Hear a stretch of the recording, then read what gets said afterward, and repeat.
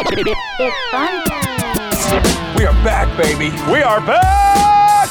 We are back! You are looking live. We get after it. You know, we jabber jaw, we go tit for tat, we have our little differences. Let's get funky like a monkey. And here we go.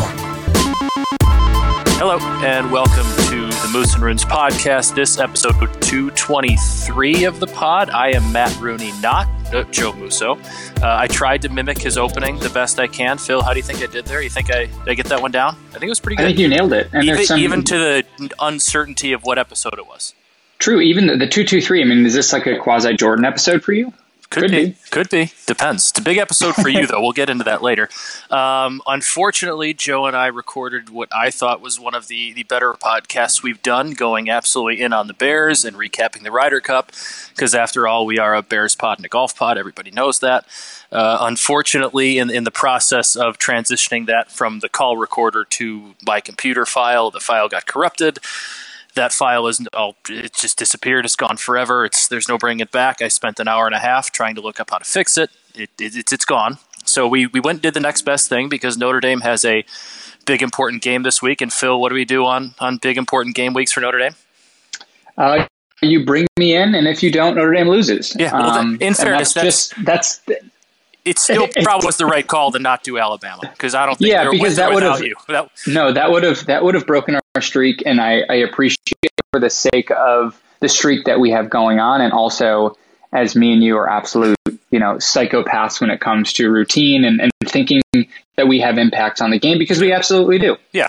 This absolutely matters come Saturday, and because we're recording this podcast, Notre Dame is inevitably going to win the ball game. That's just what happens when we have Phil on to preview games. Of course, Notre Dame is host. What are they ranked now? Notre Dame's now 9, Cincinnati 7. Everywhere I've seen everywhere from 7, 9, 8 different combinations. That's what we're going with. The most consistent is Cincinnati at Cincinnati 7, Notre Dame 9. So it's a consensus top 10 matchup in South Bend this weekend. A lot of storylines headed to into this one too. I know you've tweeted about it, touched on it.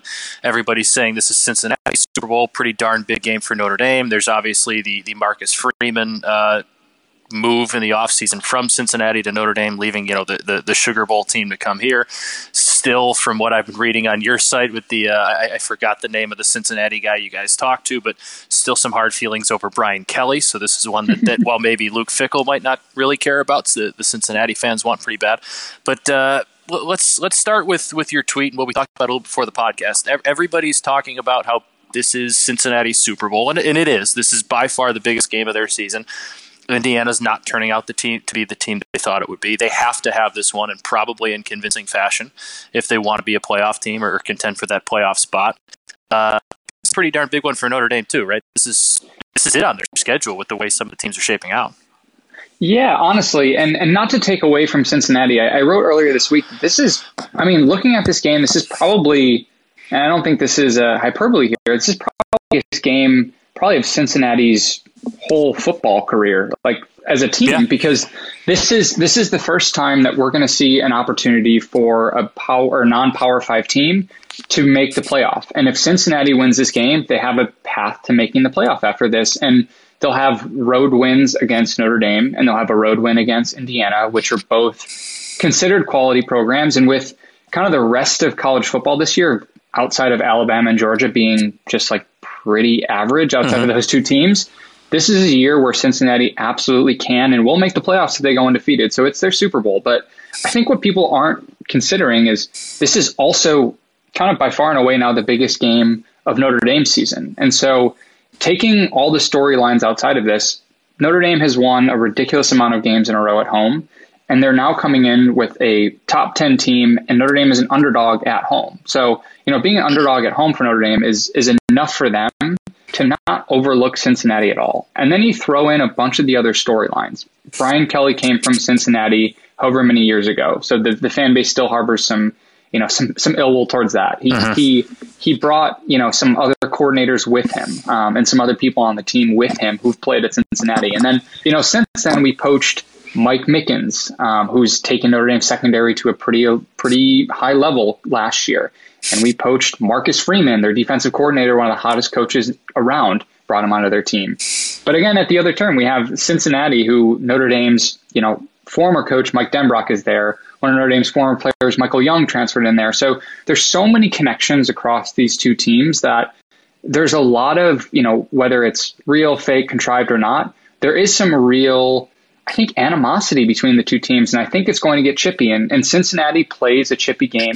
Notre Dame has taken, I would say, more of a villain role than they have in the past, just because they're, before they're kind of always polite and et cetera, et cetera, et cetera. But, I think Kyle Hamilton and the defense has had a little bit of shit talking to them. So I think we're going to see a lot of shit talking, a lot of hype. And did you see what Desmond Ridder said in an interview this week too? I did not.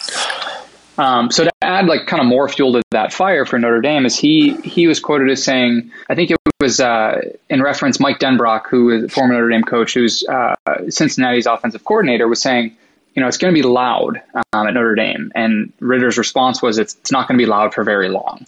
And so, that's some nice bulletin board material right there. So if there's any more fire that Notre Dame needed, they're going to have it. So I don't expect Notre Dame to come out flat. And I also expect Notre Dame Stadium to be pretty loud, which again, it's a top 10 matchup. And I think, that's going to have an impact on the game. And you hope that Notre Dame doesn't do the classic, have everybody in the whole stadium sit down and complain to an usher when somebody stands. I think we're going to have a pretty hyped up crowd because I think the entire fan base is realizing that this is by far and away the biggest game on Notre Dame Stadium because it's a top 10 matchup, and then it'll kind of solidify Notre Dame as a legit or not legit team the rest of the way. So this game has huge implications for the rest of the season for Notre Dame. Yeah, and this is, I know obviously they hosted Clemson last year and it was an absolute barn burner of a game. It was game of the year, all that good stuff, and they won. But that was with 25% capacity and a muted crowd. And this is really the first time in close to 2 years that Notre Dame's fans are back in the stadium for a big game feel for a top 10 matchup. It's something that they haven't really experienced in quite some time. And I know you'll be in the press box and probably wishing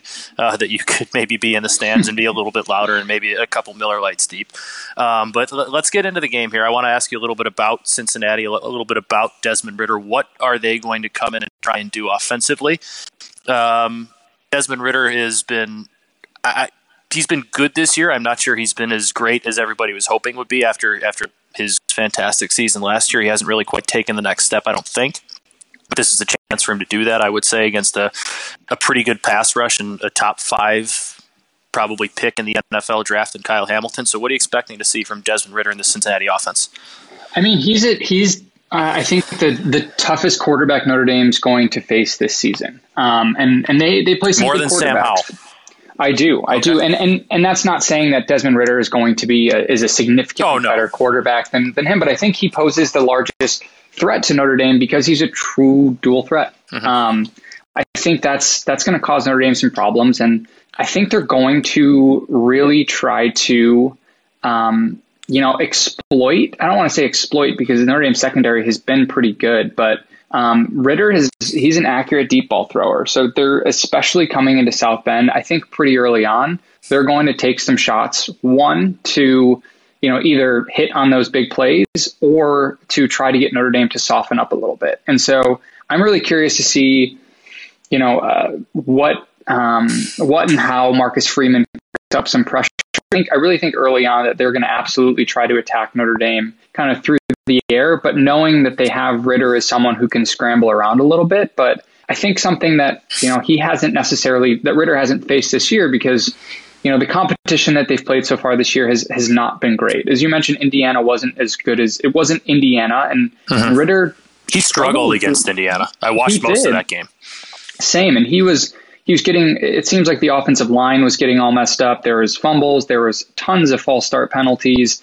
And that was Indiana, which, again, seemed like a pretty raucous environment at the time. And, you hope that he struggles a little bit just from he knows he has to deliver. He knows this is a huge moment, and this is the biggest game of his career against probably the best defense he's faced in his career. And the only reason I'm saying that is Georgia, their entire secondary didn't play last year in the bowl game. So there's all the number 2s for Georgia. Yeah, exactly. And so this is truly the most meaningful game of his career as well. And so it's a lot of pressure on him. So I think what we're going to see is, hopefully some discipline from the from the edge rushers and not losing contain. And so, what I think about, and two guys who can have a massive impact on this game, because Cincinnati did replace their tackles this year. Their offensive line has been pretty average. It's not like he's standing behind an awesome offensive line. And so I think Jordan Botelho and Isaiah Foskey can both have some pretty big impacts on the game, especially if they're trying to take those longer developing deep shots. And so, and they also don't have like an elite tight end. So whereas last week you saw Kyle Hamilton lined up on Wisconsin tight end Ferguson, who's a great tight end. So a lot of times he wasn't over the top. I think this week we're going to see Kyle Hamilton over the top to protect against a lot of those deep routes. And so if they're going to happen, they're going to be later developing deeper routes, which I think is, a recipe for Notre Dame to get some pressure on Ridder and to get him. But where it makes me nervous is when on those routes, when he steps up in the pocket and then can scramble for 8, 10, 12, 15 yards. So that's an area that absolutely worries me. Who do you think coming into this one has more of the advantage? Is it Marcus Freeman that knows Desmond Ridder, knows this offense, or is it vice versa, Luke Fickell, Mike Denbrock, Desmond Ridder, who kind of know what's going to be thrown at him defensively, or is it kind of a little bit of both, a bit of a mixed bag? It's a little bit of both. I mean, I think Freeman knows, Fickell's scheme and like very intimately. And so what's interesting is both these defenses play a very similar style. And so both offenses are now used to playing against the defense that they were going to play against like pretty consistently in practice through the past, for Notre Dame just since the spring, Cincinnati for the last few years. So there's going to be some, you hope some advantages that they see, that they recognize, but, I think we can see it. I think we'll see it skew a little bit in Notre Dame's favor, because the way that I think about it is who has, similar schemes, but who has the better athletes on that side of the ball. And Notre Dame has better athletes on the defensive side of the ball than, Cincinnati has on the offensive side of the ball. And so when I think you take two similar schemes, I always skew in favor of the better athletes, and that's going to be on Notre Dame's defensive side of the ball. I want one more question here for you on the defense before we get to the offense, because I do think there are plenty of questions and toss-ups that need to be addressed, talked about there. But defensively, I lost my train of thought for a second here, Phil. I don't remember what I was going to ask you. If Kyle Hamilton's going to get an interception, well, Kyle Hamilton's probably going to probably yes. I would say over 1.5, but I remembered it just came back to me. Notre Dame, I thought the Florida State game, you were at a wedding, so I don't think you saw much of that one, at least not in real time. But the defense came out absolutely firing. They were shutting down Florida State, who now we know is not as good of a team as they might have looked like. Defense looked great for about a quarter and a half. Big play got ripped off. Notre Dame's defense kind of went into a shell, it seemed like, for 6 straight quarters after that. They didn't play well the rest of the Florida State game. They did not play very well against Toledo. They've bounced back against Purdue, holding not a great Purdue team, but a pretty solid offense to 13 points. And then a Wisconsin team who, no one's going to confuse Graham Mertz for a Desmond Ridder, but Wisconsin can run the football on anybody, and they were not able to do that with too much consistency against Notre Dame. So what's changed in these last 2 games for them defensively, other than maybe just attitude? I think it's like you see how good a coach is by the adjustments that happen in season. So anytime you put a new scheme in place, you're going to have some things that go really well and then some things that don't go very well. And a lot of that has to do with understanding what personnel to put in what situations. And, in the first few games, you only get a small sample size from a coach's perspective of who does something in practice and then who steps up and fully executes that in the game. And so as a coach, you give the guys the opportunities who've been doing it in practice. But, as there's some guys who do it in practice and then just it doesn't all come together in the game. So a lot of it, which has been really interesting, is the way that, especially when you're looking up from the press box, you're seeing a lot of almost hockey shifts on the defensive side of the ball, where they're subbing in handfuls of defensive backs, handful of defensive linemen, handfuls of linebackers at all times. And so what I've seen is he's cooking up, the scheme has always been there. And if you notice, like some of the big plays that they were giving up were individual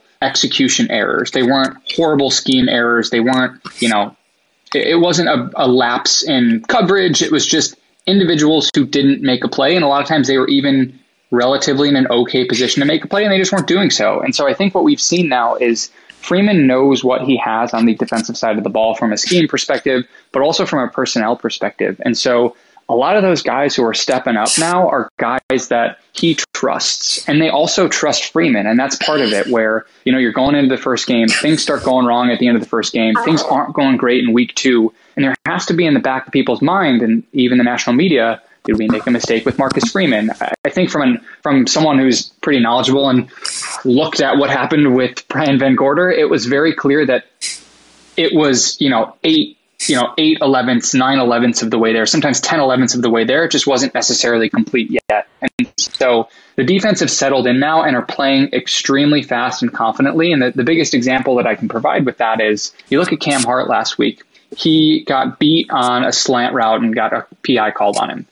The next 2 times that route happens, he identified it, had an unbelievable break on the ball, and picked both of them off. And so that's the type of thing where the players are also starting to make plays and gain confidence. And so it's going to be a huge test for Notre Dame because this is the best quarterback they've faced so far.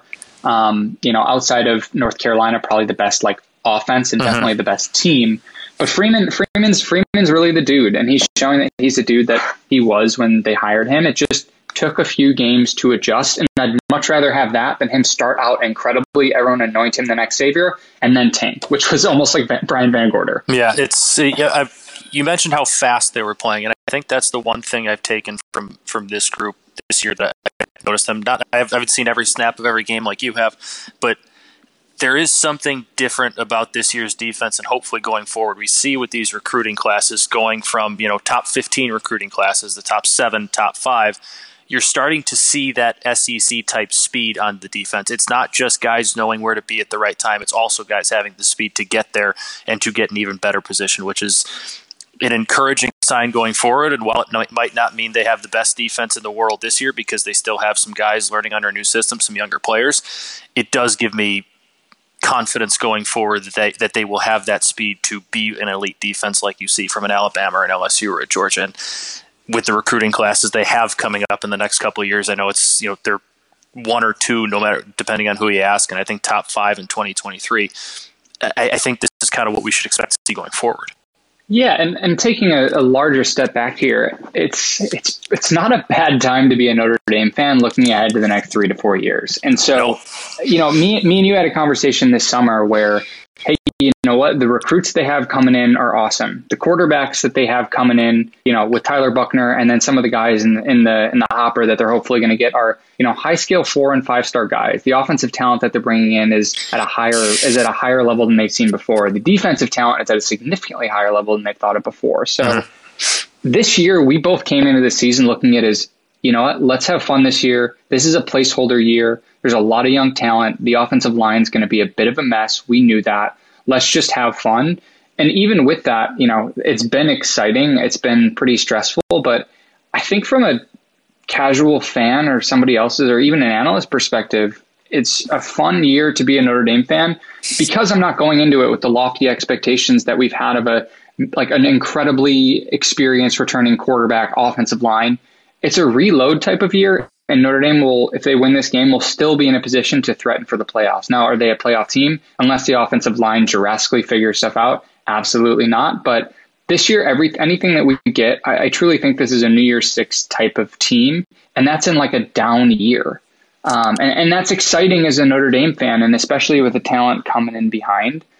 It's going to be a nice 3, 4, 5 years where Notre Dame now has kind of changed the narrative from being kind of fluky types of wins to a consistently winning program. And, hopefully they move beyond the eking out a bunch of close wins, which is a lot better than eking out a bunch of close losses, to much more confident wins, dominating types of performances, and having a team where both the offensive output matches the defensive output, which it's just kind of one of those things where they've never truly aligned.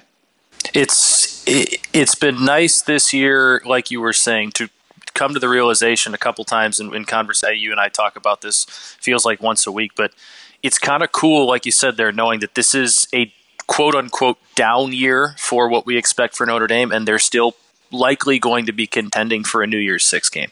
It's amazing where they've come in the last 10 years, where in the good years they were a New Year's Six team. But you brought up Tyler Buchner, so I want to get right into the quarterback conversation.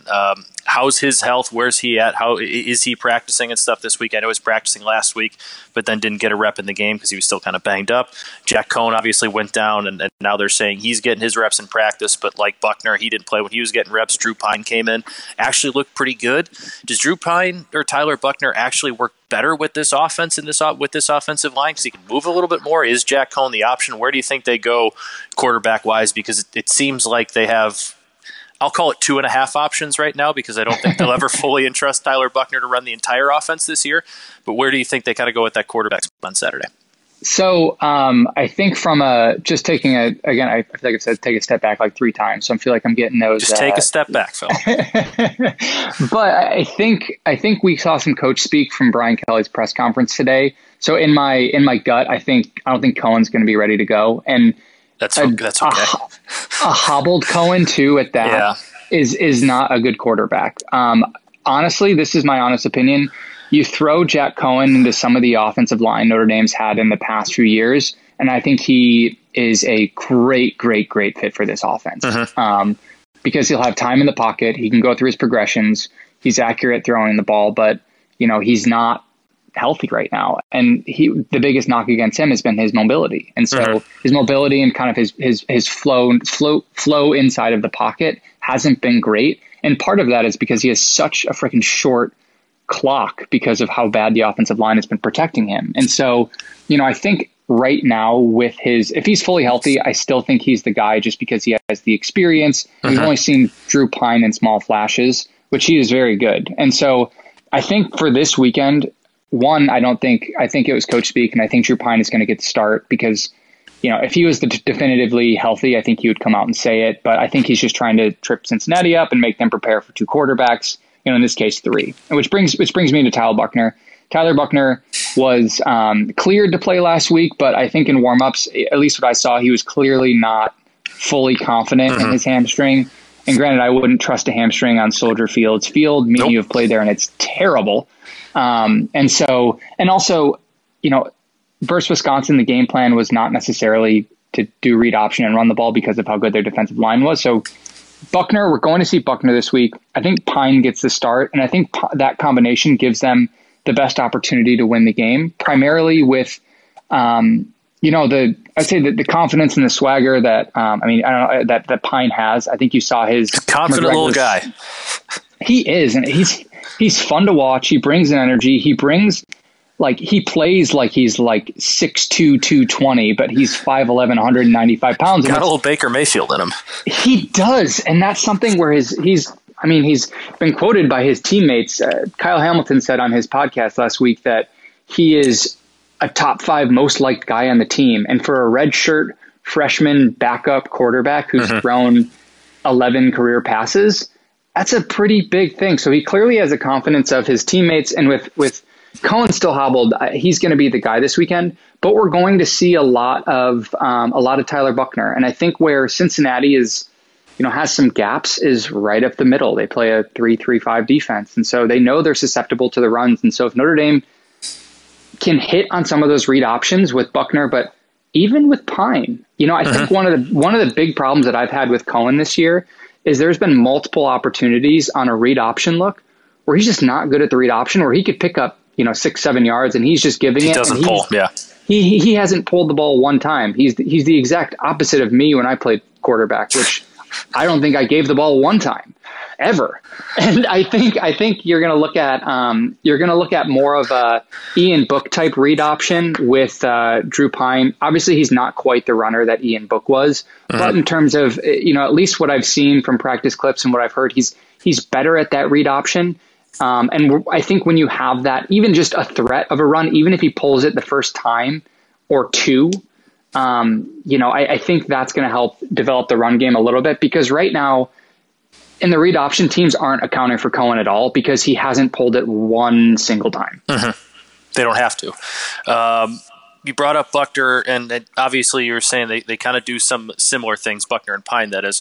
Where do you see Buchner kind of fitting into the game plan this week? Because if he's healthy, he can and probably will get some reps, but if they kind of do the same things well for the most part, where do you see Buchner fitting into the offense? Kind of what types of situations? So two types of things here. I think the first is the true RPO, where he has had some opportunities where we're looking at a inside read where Buckner pulls it and then is reading the defensive end of the corner and then has the opportunity to throw it either to a running back or to a smoke screen. And so I think we're going to see a lot of that. But the one thing I think that, if I'm Tommy Rees and I'm bringing in Tyler Buckner and you run a couple read option plays, you have some success, the defense starts to come up, I really wouldn't be surprised to see a look where it looks like he's going to be doing that read option, but takes a couple steps back and you have, Kevin Austin or Braden Lenzy show their stock blocking and then go downfield for a deep throw. And I don't think it's going to be like a tight seam ball window or a tight cover 2 hole shot. But I do think with him, he's got a big arm. And so at the very least, they have to put that threat of pass in. So I think he comes in to run some read options, but then has just a bomb. Whether it's caught or not, I don't think that matters so much. But I think they need to do that. Have because the threat of it there. You have to at least respect it if they might run it. Exactly. And I think Notre Dame wants to get that on tape, but also, I think they want to be able to execute that and potentially take advantage of that. So, we've clearly seen that Buckner has the arm to do it. And so what's the harm in throwing up a deep 50-50 ball to Kevin Austin? I don't see any harm in that whatsoever. Granted, if Austin's going to have a day because they've got a cornerback named Smash Gardner, who's probably a first-round draft pick. It's a great name. It only took 26 minutes, though I do think that might be a record for you to mention Kevin Austin. I feel like every time we've had you on, even when he's been suspended or hurt or not playing, you've still managed a way to figure out how to get his name into the podcast. Kevin Austin has been pretty solid so far this year. What have you thought of Kevin Austin's season, and how do you think he can maybe take another step forward and become a true game breaker at wide receiver? I think he's close. He's had flashes. That catch against Florida State was really, really good in the end zone.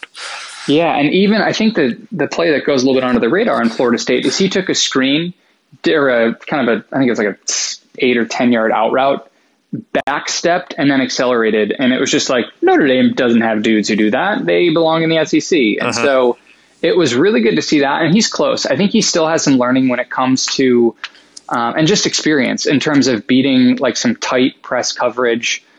He's clearly got the ball skills, and I think people were down on him at game 3 because he had a poor game against Purdue. Also, Jack Cohen missed him 2 times for touchdowns. And so as a receiver who hasn't played much, that's tough psychologically. Like, I beat my guy. I was open. 2 balls just weren't even close to me that should have been touchdowns. And so I think hitting him on some of those, and also just, he had a tough game, his 3rd game of the year, because it was like really the 3rd significant playing time that he was getting in a couple years. And so, I think we saw him bounce back last week. If he doesn't, again, get tripped up by Soldier Field's miserable turf last week, he has a long touchdown on a slant. And so he's close, and I think this will be a really good test for him. And I think he's a guy who wants it really badly from all intents and purposes, and everything that's come out of Notre Dame. He works his absolute ass off to try to be the best that he can. And so, hopefully last week gave him some even more confidence, because I don't think he will be necessarily the total game breaker this weekend, but I think he's going to need to step up and make a couple, 50-50 type of balls, or, hey, take a smoke screen or take a slant and do something with it. Make some guys miss. Exactly. And so, I think he, for me, is someone who's not necessarily the absolute key to this game. I think he's going to be, it's more, I think, in the quarterbacks, and also, Hercules himself, Michael Mayer, because that's the biggest matchup for Notre Dame to exploit, is Michael Mayer and Chris Tyree and Kyron Williams on the linebackers, especially when you're working with Drew Pine, because, as you're a quarterback a rookie or redshirt freshman quarterback going into potentially, your first career start, you want to rely on the guys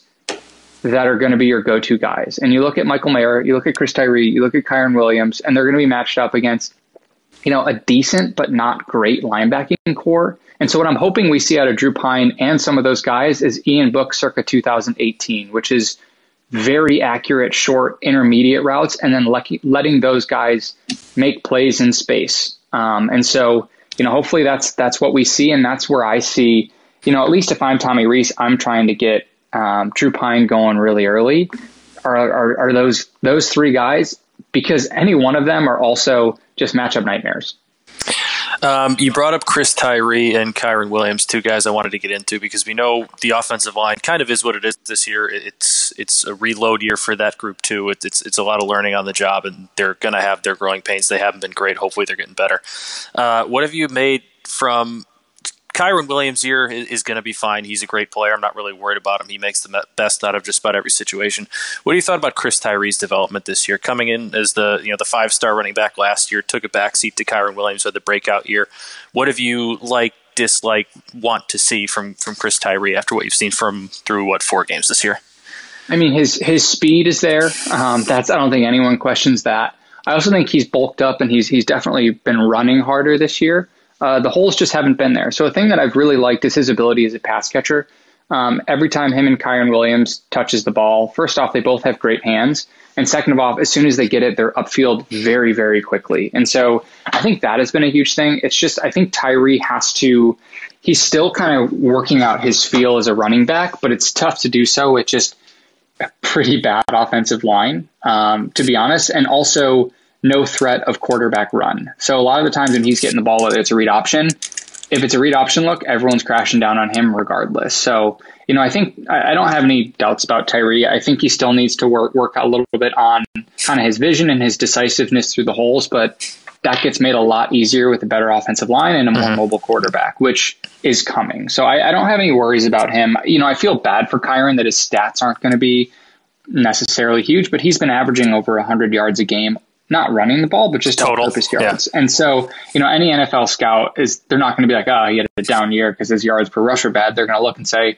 his offensive line was terrible and he did what he had to do with. And if you look at him as I think there's a play of last week where he absolutely bodied a 235 pound linebacker in a pass game. So Williams is also going to be an absolute asset this weekend in the pass game. Not just catching the ball, but protecting whoever is playing quarterback, because his bread and butter is picking up blitzes and being extremely physical. And so that can go a long way with Pine, because if Kyren can pick up the core blitzer, I feel more comfortable with Pine at least moving around if the pocket collapses a little bit, where Jack Cohen with a bum ankle is just not going to be very mobile. Mm-hmm.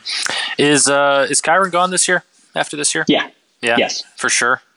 For sure. I'm telling, couldn't you have just lied and made me not sad? No, I'm telling him to do that 10 times out of 10. Oh yeah, he should. He should, and he's going to be a mid-second round pick. He's going to stick on a team. He's a guy that any NFL team's going to be lucky to have. And the good thing is for Notre Dame is they have some backs. Obviously, outside of Chris Tyree, they have a couple different types of backs that are freshmen right now that'll be household names next year. They've done a great job of recruiting them too. They really have. So you look at, we're not going to get too far down this, but Audric Estime, who's a Robert Hughes type, workhorse hog type of a back. And then you get Logan Diggs, who I think is much more of a all-purpose type back like Kyren Williams. That just sounds like the name of an all-purpose scat type right, back. Logan Diggs, Logan Riggs, like and Audric and Audric Estime, like those are some, and they've got another guy, Jadarian Price coming in. Love it. So it's an all name team coming in the running back for next year. I have no doubt about it. Yeah, and so it's a better group than you look 2 years ago, and it was Jafar Armstrong, Tony Jones Jr., Jimmy and Jameer Smith, which all pretty average type of running backs, and now moving on to this much more elite type of group, which is obviously good. All right, so we're gonna wrap this thing up here with 3 quick questions to close it out. Offensively, give me an X factor player, scenario, whatever you want. What's an X factor in deciding this one for Notre Dame on Saturday offensively? Michael Mayer having over 8 catches. Okay, I like that. That would likely mean that he doesn't have those couple drops in there that he's been a little bit prone to so far early on this year. Hopefully he gets those out of his system, because when he's not dropping the ball, he's almost unguardable, untackleable. Defensively, same question. Give me an X factor, give me a stat, give me a scenario situation, not named Kyle Hamilton. I would say combined pressures and sacks from Botello, Foskey, and Myron Tagovailoa-Amosa. I think if those guys are getting pressures and sacks, it's going to be a long day for Cincinnati's offense. All right, and then I think I ask you this every time. No, there are two more questions then because I ask these last two every time. Finish the sentence, Notre Dame wins on Saturday if? They win the turnover battle. After I asked that, I figured that's what you were just going to go to because when you kind of answer both of those questions on both sides of the ball in the previous two, that's an easy one. Give me your final score prediction. I'm going to go Notre Dame. Let's see, Notre Dame 27, Cincinnati 17. I'm right around there. I also, the under set at 50.5, and I like this as an under because I think both teams, Cincinnati plays pretty good defense. Notre Dame's defense has been starting to figure it out like we've talked about the last couple of weeks, and we're starting to see that elite speed that they have. I've got it like right around 24-16, 24-20, something like that. It's going to come down to the wire. I don't think either team is going to run away with this one. Now, I want to credit myself here because earlier in the podcast, shocker, earlier in the podcast, when we were talking about Marcus Freeman, you mentioned that the great coaches know how to make adjustments, whether that's in-game and as the season goes on. And when you said that, I bit my tongue because there's a certain coach of a different team that we root for that has zero idea how to make adjustments to absolutely anything, whether that's in-game or as the season goes on or as personnel. I got it out of my system. Like I mentioned earlier in the podcast, my Bears angst via Twitter. I think everybody knows my thoughts on the Chicago Bears situation. Phil, I'm giving you 60 seconds here on the clock. Just go ahead, vent about the Bears, vent about what you saw last week, who the head coach of this team still is, whatever you want. 60 seconds on the clock. Just sadness. It's like you have Justin Fields and you decide on 20 pass attempts to give against a very good defensive line and a very athletic group of linebackers to give him no extra help on 13 of those 20 pass attempts and keep him inside of the pocket. What are we doing? Like a guy who is known for being out of the pocket, a quarterback who runs a 4.4 and is like 225, 230 pounds.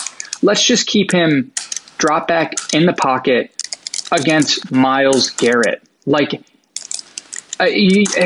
my conspiracy wheels were turning if this was almost Nagy's play of, you know the path I'm going down to say like, I told you Andy Dalton was right, but I think he blew it in such spectacular fashion that, and the fact that he in the press conference was not saying who's calling the plays, it's just an absolute dumpster fire, and it makes me sad.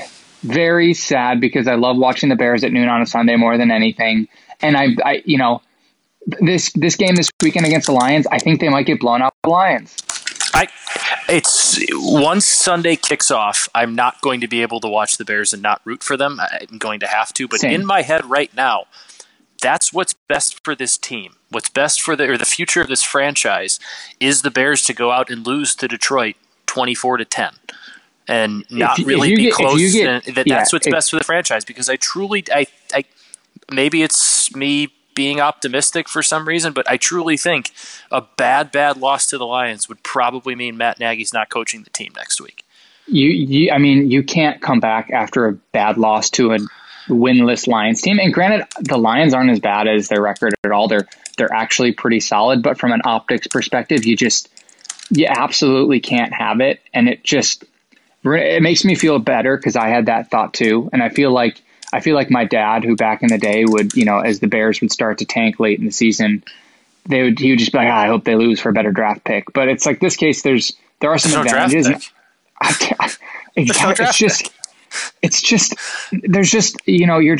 There's got to be something different. And I think what made me sick is my wife and I went to a Bears preseason game against the Bills. And I went out there and just like, it's like a coach decided to roll Mitch Trubisky out to like use his skill set. And Mitch Trubisky just carved up the Bears. And I'm like, so we had this guy who just carved up, granted it was preseason, but like everything that he was doing, we never saw as a Bear. And so I'm thankful. I'm happy for Mitch that he got out of this absolute garbage situation. But at the same time, it's a prime opportunity for a new coach to come in with, obviously there's definitely some holes in the team, and that's apparent to everyone, but to a quarterback who is a once in a generation type of talent. I mean, he's one of the top recruited athletes from a raw score perspective ever to come out of high school. And so it's like, and he's shown that in college, he's shown that in glimpses in the preseason. And, it's just sad because when we got Justin Fields, we had this glimmer of hope. And then in Justin Fields' first start, Matt Nagy just pooped in the top of our toilet and then closed the lid. And we've been sitting with poop. We've been sitting with poop water. That's how graphic, but kind of accurate. It's been. I can't go as far as the conspiracy theory route. I want to in my head. I can't actually pull the trigger, but I'm letting myself listen to it. The fact that it looked that bad, that it even thought let that idea cross people's minds should show you how bad it was. But it was literally like you had never game planned for a good pass rush before, ever game planned without a stud offensive line before, ever game planned without your quarter. It's Nick Saban says it all the time. It's not about the coach's scheme. The coach's scheme means nothing. The best coaches adapt their scheme to their players, whereas whatever Matt Nagy does is whatever he does, and he tries to shoehorn whatever he wants, the players he has into whatever they want instead of maximizing their ability. But I'm not going to get into it. We're going to finish this thing. One small question. Okay. I'm going to let you. Do you think if you were calling the plays on Saturday, you could have had more yards just in an NFL blitz style playbook? Yeah. Do you think you could have had more yards than Nagy put up? I would have had some sort of tight end chip Myles Garrett and then bump off for a little screen right over there, and then he'd probably pick up 5 yards, and then we'd have more net passing yards than Matt Nagy did. It was. I know you don't have the time to go deep all the time because they're getting such a pass rush, but man, you got Allen Robinson, you got Darnell Mooney, both guys who can run. You keep a tight end in, you keep a running back in, you have 7 blocking, and then roll out and maybe take your chance with Allen Robinson. And the one time they did that, granted it wasn't a great pass interference call, you got a pass interference call. And then, best play of the game. And then they turned it into a field goal. But you can't just run hitch 30 times a game. You can't do it. Or when you finally get into the red zone with your elite running quarterback, decide to go wildcat. Yeah, that was the first play Justin Fields ever ran in the red zone as a starter, was wildcat with David Montgomery. I love David Montgomery. I think he's a really good running back, but what are you doing? It took them 5 different running plays before they just decided to run regular inside zone. They have to run some crazy misdirection with 2 fake handoffs and try and run something up off Jason Peters on the outs. Just run the ball inside. Just line up and run inside zone right. First play of the game. See what happens. David Montgomery's probably going to pick up 3 yards. I'm sorry I did this to you, Matt. It's okay. I thought I didn't have any anger left in me, but clearly I don't. Here's to hopefully having some less anger next week. Hopefully Phil's record stays intact and we can keep having him on the podcast, because we'll have to see if they don't win and the streak dies. But Phil, thanks for hopping on, joining us here in a pinch. Have fun at the game in the press box on Saturday, and bring us home a winner.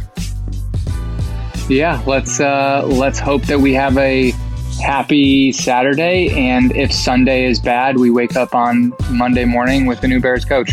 I guess that's what we have to look forward to, but that's all we have here. It's a sad life. That's all we have time for here on episode 223 of the Moose and Roots podcast. We'll be tweeting out our locks of the week this week. Joe and I have both submitted them, so keep an eye out for those, and we'll catch you next week.